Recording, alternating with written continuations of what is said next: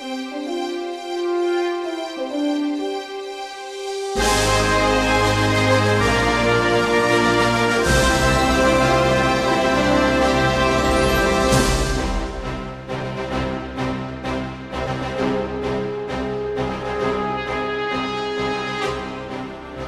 there, and welcome to the Time Machine with Trish and Mike. I'm Mike. And I'm Trish. And we're glad you're with us once again. Hello, Trish. How are you? I am great. Mike, how about you? I am good. I'm excited. Next week, we're doing things a little bit differently here on the show. We're going to have a special in honor of Canada Day and our Independence Day coming up next week. We're going to have a special episode where we will be looking at some of the differences between the US and Canada. So, of course, if anyone listening or watching us on YouTube is curious about something, because there are differences between our countries, obviously, not just geographical differences and stuff, but even just common routine daily life thing. Like I know we've discussed before about cereal, how we have a whole aisle full and you have like 8 choices of cereal or something. at least in Edmonton. Maybe if we have our Torontonians, because we were talking about how maybe they're likely the most Americanized city. Right. Or maybe I would guess it would probably be Toronto, probably the most. Yeah. But just anything you've ever kind of been curious about. Don't just assume that, Canada is America and America is Canada. We're quite different in some ways. And so we'll be having a fun look at that. If you go back to one of our episodes towards the beginning, we did a whole pronunciation of cities that was quite entertaining. Maybe we'll see if we could do a round 2 perhaps of that about as well. All over the whole countries. Yes, that sounds like you know what, we'll just go ahead and let the cat out of the bag. I think we will do a round 2 on that next week for you. But if you've got something, we need people to send us some suggestions then too. Yes, so send us suggestions, shoot us an email, Time Machine with Trish and Mike at gmail.com, or our Instagram page. Send us a DM on there. We'll throughout the coming week we will have posts up and stories, so just reply to any of them and we'll get a list together and we'll do all that next week. As I tell my students, there are no stupid questions, so fire them away. There are no stupid questions, but there are stupid people anyway. But you're not, because you listen to our show, so that makes you smarter than the average bear. They have bears in Canada, right? Of course they do. Lots of bears. Yes. Lots of. Yeah, that's right. Vancouver was the Grizzlies when Vancouver had the NBA team. So yeah. Yes, yeah. We have Grizzlies, but then again, bears, black bears, spirit bears. Then again, Toronto has the Raptors, and I don't think there's a Raptor running around Toronto. But no. Although they played their season in Tampa this year because of that's true. They did, yeah. COVID, but. Anyway, won't it be nice to one day just have an episode and we won't have to talk about COVID at all? I think we're getting there. I know you just had your second shot last week, and I did.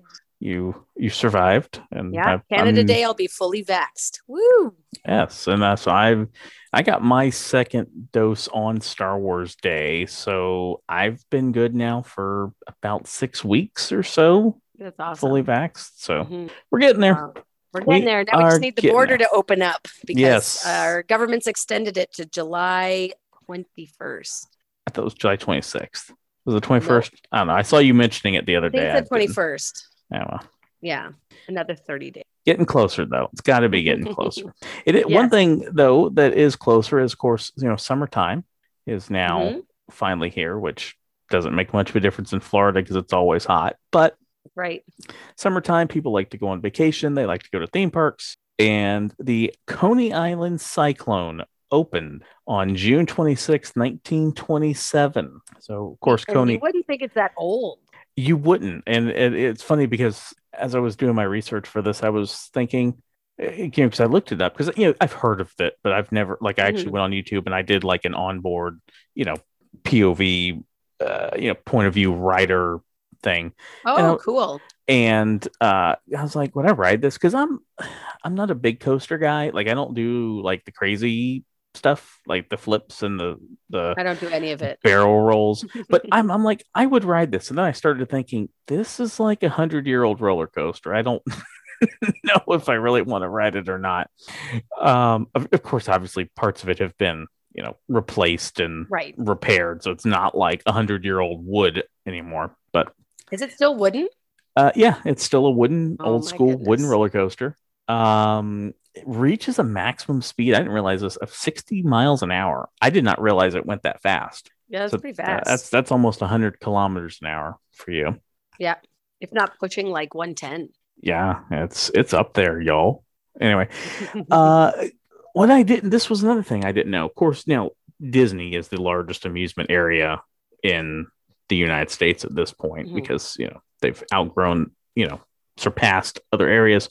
But up until World War II, Coney Island was actually the largest amusement area In the United States? in the United States. Yeah, Wow. there were 3 amusement parks on Coney Island at that point in time. You only ever think of like just Coney Island and like the one.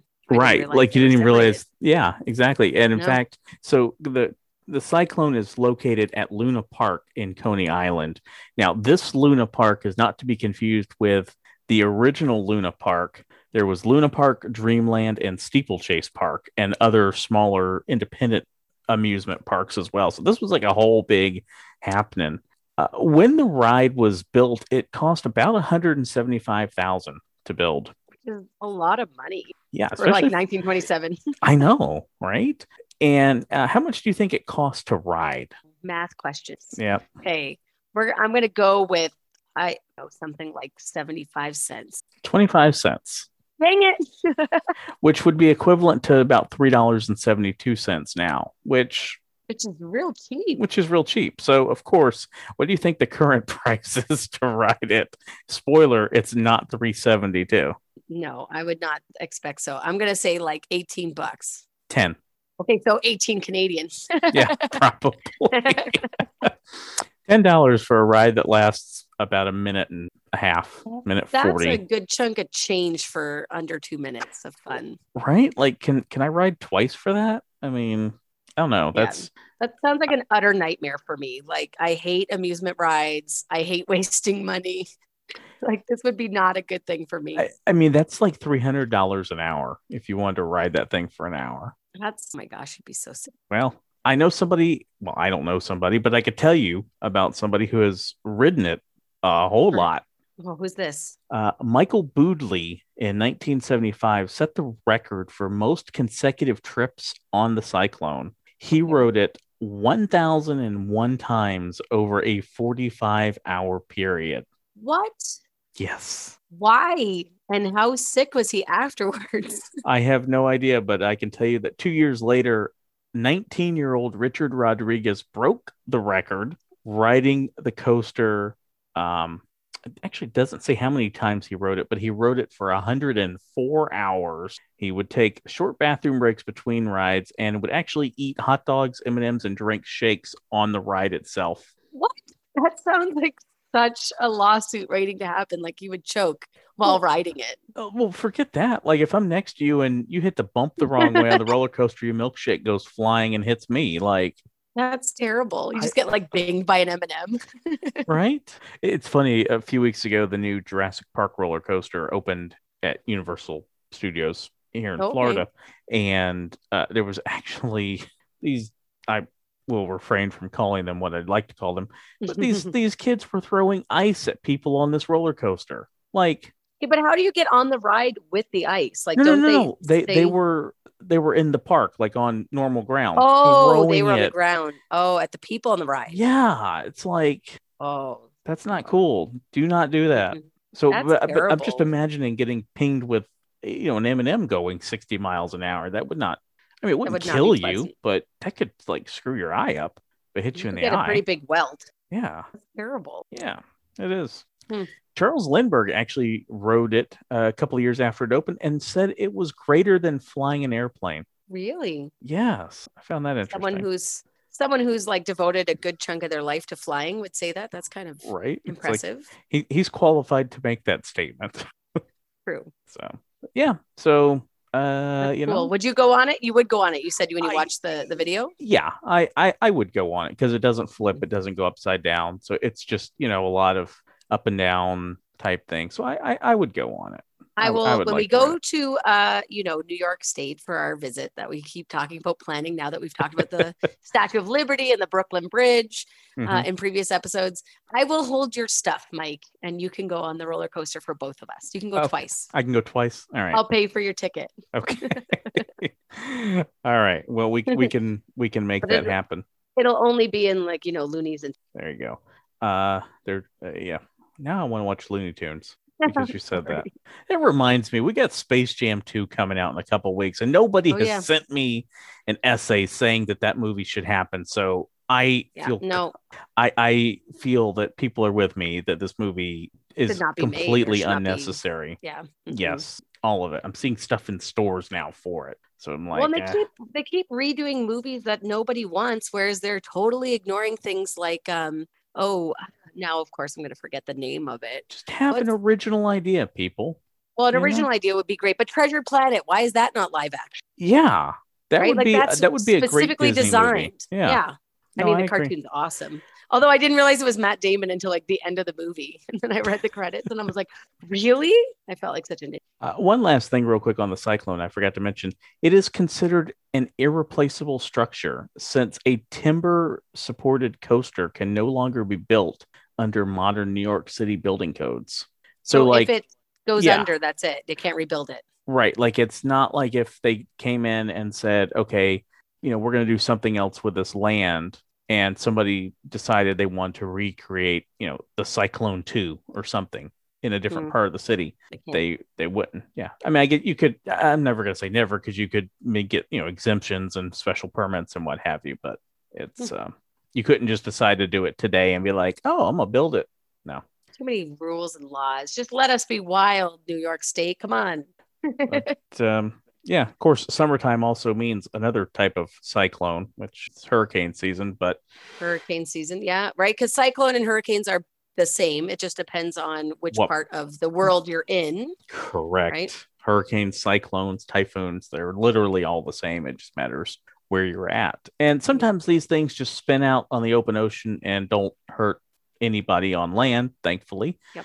But if you're out on a boat, it's Like important our that next they're story. there. Yeah. This is true. We're going to be talking about Joshua Slocum. He is going to be the first person to sail single-handedly around the world solo. So he's born February 20th, 1844, and he is assumed to have died on or shortly after November 14th, 1909. So right away, you realize our story is going to have a little bit of a mystery. So Slocum's actually from my area of the woods. He was born in Annapolis County in Nova Scotia. So it's probably where I grew up. It's about, I don't know, like 4 hours away from me, 5 hours. He's going to be the fifth of 11 children. And his father actually left the United States shortly after 1780 because of his opposition to the American War for Independence. They were Quakers. So under the Loyalist migration to Nova Scotia, his family is granted 500 acres or about 2 kilometers squared of farmland in the Annapolis Valley, which was really common. Actually, a lot of Americans would come up because of this Loyalist migration deal. It's like, oh, if you want to defend Britain, you could get free land. So around my area of the woods, it's actually quite a few names are American names. So kind of interesting. Now, the father's super strict and he made boots for local sailors. His grandfather is going to be the local lighthouse keeper. And Joshua hates this life altogether. He wants to run away and spend his life at sea. So at 14, he succeeds and joins a ship as a cabin boy and a cook.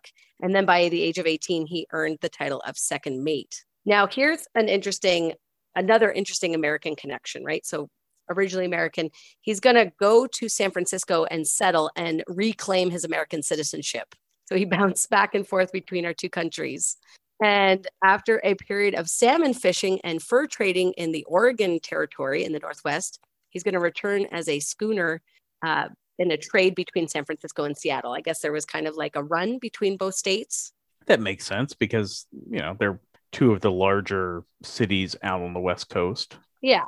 So he's running back and forth. He's getting really famous for his pilot. It's piloting, sailing, right? Being the captain.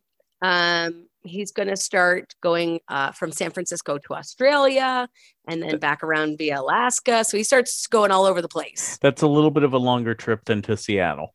Yeah. So the trading starts to expand. He starts to get more, like I said, famous. People start hiring him out and things like that. He's going to eventually go to Sydney, Australia.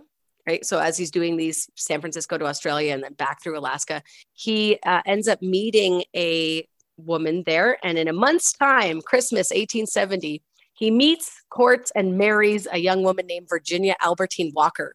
So I can only imagine for these two families, like within a month, 4 weeks, that they get married. And she actually joins him and they live most of their life until her death, sailing around the world and doing all this kind of crazy stuff. They have 7 children, all born at sea. 4 children are going to survive to adulthood, right? So already a very interesting life. And we're not even at the part where he starts sailing around the world by himself. Right. He's going to be shipwrecked a few times. Once they get abandoned and shipwrecked, there's outbreaks of smallpox and mutinies and pirates. His wife dies at sea. At 42, he's going to go on to marry another lady, his 24-year-old cousin, Henrietta Heady, in 1886. And then she, too, is going to join him at sea like his first wife.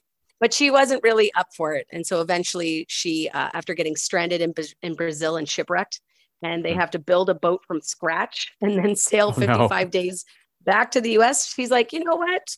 I'm done. I'm done. Yeah. This is not what I signed up for. Not what I signed up for. So you're just like, how does so much happen to one person in their life? Finally, at the age of 51, in 1895, he is going to plan and start the most thrilling adventure, which is his solo sail around the world. He starts in Boston, Massachusetts, and then he goes up and visits family before taking off on July 3rd, 1895 for this trip. Which let that be motivation for anyone listening to this. This guy didn't achieve his greatest thing until he was 51. That's right. It doesn't matter how old you are. It's never too late. If you are still breathing, you still have an opportunity. Continue. That's your motivational moment. That's your motivation now. Be like Joshua.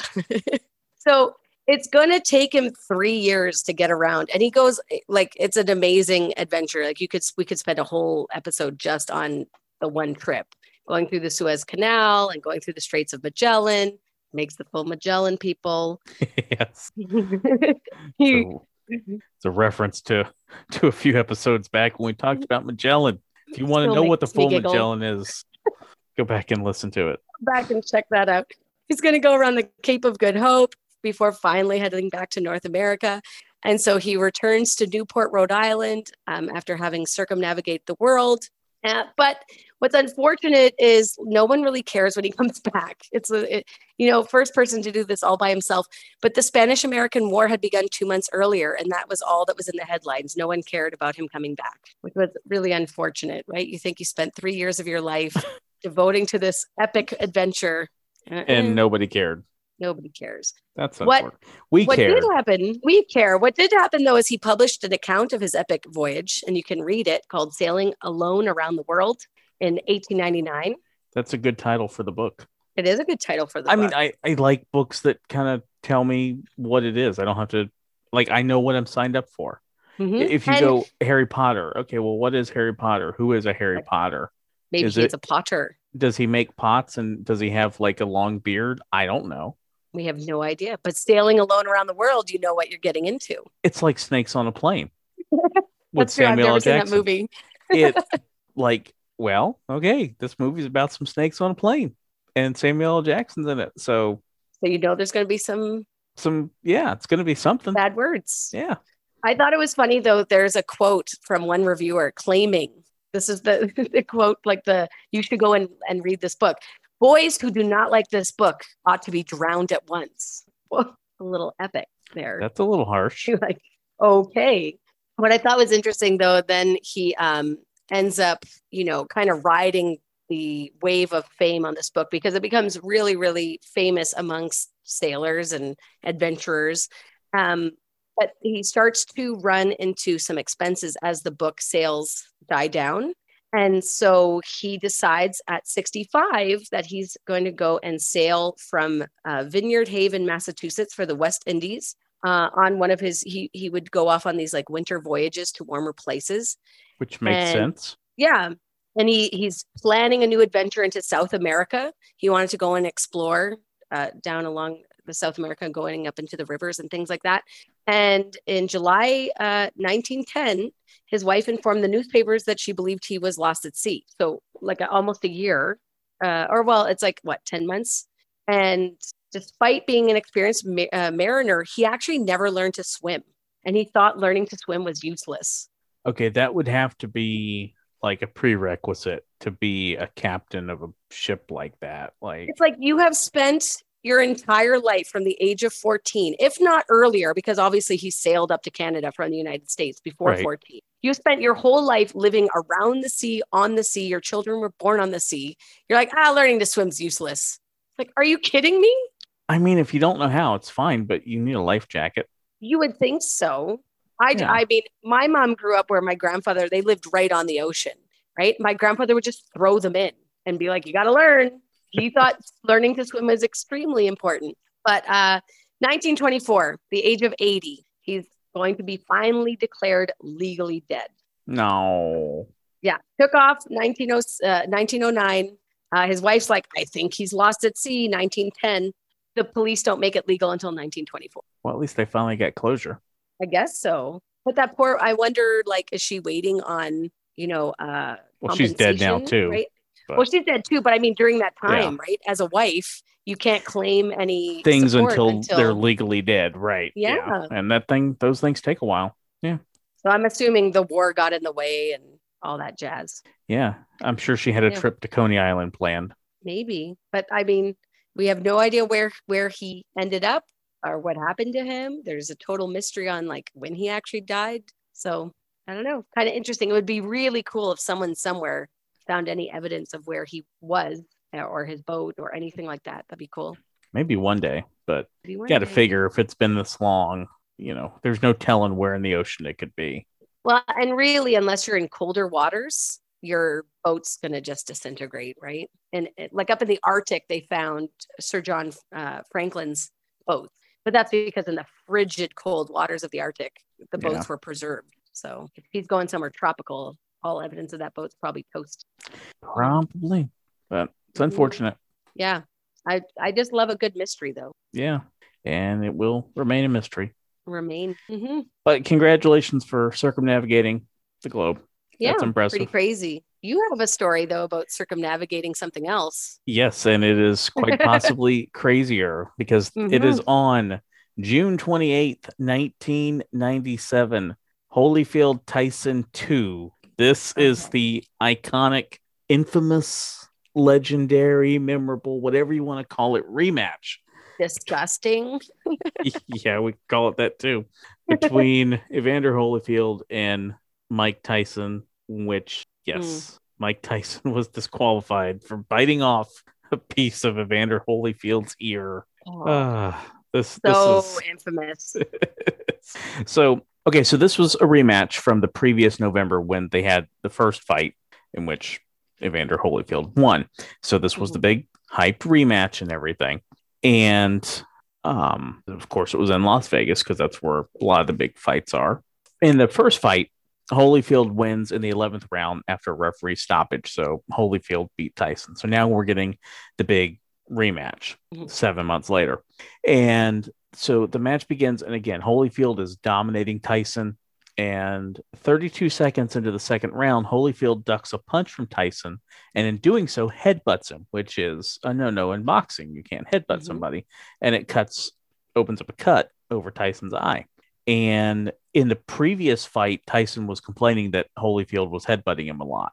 So as the third round starts to begin, Tyson comes out of his corner without his mouthpiece in. And Judge Mills Lane, the referee, who you might remember as being, the judge, he had the, like all these people's courtroom shows. He had one for a while. He was, he's the referee. Remember the old Celebrity Deathmatch on MTV?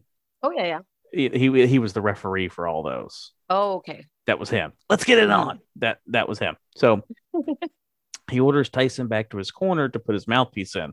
So he goes, puts it in, and eventually he winds up spitting it out. They get kind of tangled up, and Holyfield kind of has Tyson. They're kind of, how you see boxers sometimes where they They get almost look like close. they get close. They almost look like they're hugging because they're trying to stop the other one from being able to punch them. And Tyson put his head over and bit part of Holyfield's right ear and spit it out in the ring. And Oh, so that picture in the newspapers. Oh, so it was so awful. Holyfield starts jumping around, and he pushes Tyson away. At that point, the referee calls timeout to see what the deal is, and Tyson pushes Holyfield as he's walking away, and so the referee gets in the middle. He has to split it up and everything, and he sees his ear bleeding. So they kind of stop the fight for a few minutes to figure out what they wanted to do. And Lane originally wanted to disqualify Tyson because he was like, wait, now what? But he kind of conferred with the ringside doctors that Holyfield could continue. And he said he was going to deduct 2 points from Tyson, which, you use the point system if boxing, if you go to a draw and, or the time limit, you get to the end of the rounds. Right. Decided the match would continue. And he explained the decision to Tyson, saying that, they think it was part of Tyson was saying, oh, it was a punch. I didn't bite him or whatever. And the referee was like, BS. I know what you did, but don't do it again. So the fight resumes in the third round. And again, kind of same situation. Now he starts to bite the left ear. Holyfield's able to escape. This one just kind of scratched his ear a little bit. He didn't actually get a chunk. Trying to give him a matching set is all. Yes. So at this point, the referee steps in, he splits them up, sends them to their corners, and then winds up, once he realizes he bit him again, disqualification, the fight is over. Right. And did they not at any point, I mean, I don't know, I'm not a doctor, but like, wouldn't he want to have that part of his ear reattached? Well, would that just be an impossibility? It was just like the cartilage on the outside, so it's not anything really structural. Oh, I thought it was like the lobe. No, it was like part of the top part. I mean, yeah, you'd want it, but I guess I don't think you can save that piece of ear. I don't know. Ears are not a common thing that you have injuries to. Yeah, so he definitely circumnavigated his head, though. He did, because right to left. Yeah, exactly. Oh my God. So Tyson winds up being fined $3 million and have to perform community service, and his boxing license was revoked for about a year. Yeah, but clearly this was his plan. Like he was frustrated and gonna do something, which is why he started that round without the mouthpiece. Right.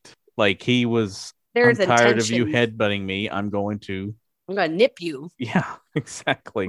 But all's well that ends well. That when they both wound up retiring from boxing and have become good friends, and they are still to this day. I don't think I could become. I mean, there's one thing with like a little nibble from a friend, I guess, or a significant other. There's something totally different than like actively, aggressively biting your ear off. Yeah. I couldn't be friends with that person. He's a better person than I am. But yeah, so that happened. That was a thing. That was a thing. Yeah. Crazy. The 90s were crazy. Yes, they were. I want to go back and relive them. Like we experienced a lot of crazy stuff growing up. we really did. Like weird. Like there are stories that will be told for generations. Like, wait, what now? So funny. Not the most civilized. Not the most civilized thing. No. Which is going to bring us into our final story for our episode is June 29th, 1989. The new Canadian Museum of Civilization is going to open in Hull, Quebec. And the two main buildings are actually going to be designed by a very famous Métis architect, Douglas Cardinal. So I've actually been to this museum. It is phenomenal. In 2013, it was actually renamed the Canadian Museum of History, but I prefer, Museum of Civilization. And Gatineau Hall is just across the Ottawa River. So if you ever go to Ottawa, which is the capital of Canada, not Toronto. Not a lot Toronto. Of people think it's Toronto. No. You can walk across. There's a bridge, obviously, that connects both places, and you can just walk across and go and visit it. And they used to have certain days that were free. So I spent a summer in Ottawa. Oh my goodness, back in 2004. And a lot of us would go to Gatineau Hall because in Quebec, the drinking age is 18. And in Ottawa, Ontario, its drinking age is 19. So my friends and I would walk across the bridge over to Gatineau. But it is a beautiful building. You can see it from the Canadian Parliament, and it's kind of all rounded. So Douglas Cardinal is very, very famous for this, like not having corners in his designs and kind of mimicking nature. So like the flow of rivers or things like that. It's beautiful. It welcomes he builds the buildings to go along with. He doesn't create a building. So like if there's say there's a curve in the road, the building may have a curve to it. Yeah. Or, so it's all about mimicking just nature. So curves of rivers and I got you now. Okay. Yeah, natural landscapes. So the church that I used to attend here was one of his early designs, and it's same thing. There's no corners. It's all rounded, and there is a spiritual purpose to that as well. So it's mimicking landscape, but also in many indigenous cultures, if it's rounded corners, it's like the spirits can't collect. They don't have, yeah. Yeah. So there's kind of like a spiritual aspect to it as well. But the museum welcomes 1.2 million visitors each year. It is actually the most visited museum in Canada. And it has roots stretching back to 1856. So already back in 1856, they were starting to collect artifacts and having a designated spot in this museum. And it is one of our oldest public institutions in Canada. And it has about 20,000 years of human history that is presented. And if you're interested, anyone online, there's about 218,000 artifacts available online that you can go and check out. Yeah. And it's a big building. It's 4 levels, 25,000 square meters of display space. So really, really nice. You can spend a whole day there. It's one of my favorite places that I've ever, like museums in Canada that I've gone to. Yeah, it sounds like a pretty cool place to go. Mm-hmm. And with Douglas Cardinal, so I mentioned that he was a Métis. There is Métis in America, but I don't know if you are familiar with that term, Mike. No, but it's possible we call it something else, maybe. Well, and it's a mixed Indigenous and European heritage. Okay. But it's a specific cultural grouping as well. It's one of the 3 recognized Aboriginal peoples in Canada. So we have our First Nations, Inuit, and Métis. They're separated and there's different laws. I gotcha. Yeah.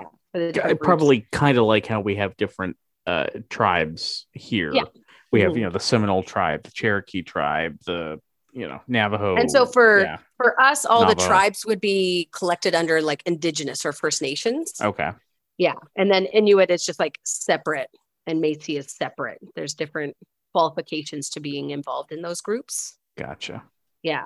But Douglas Joseph Cardinal, who's born March 7th, 1934, he is of this Métis heritage.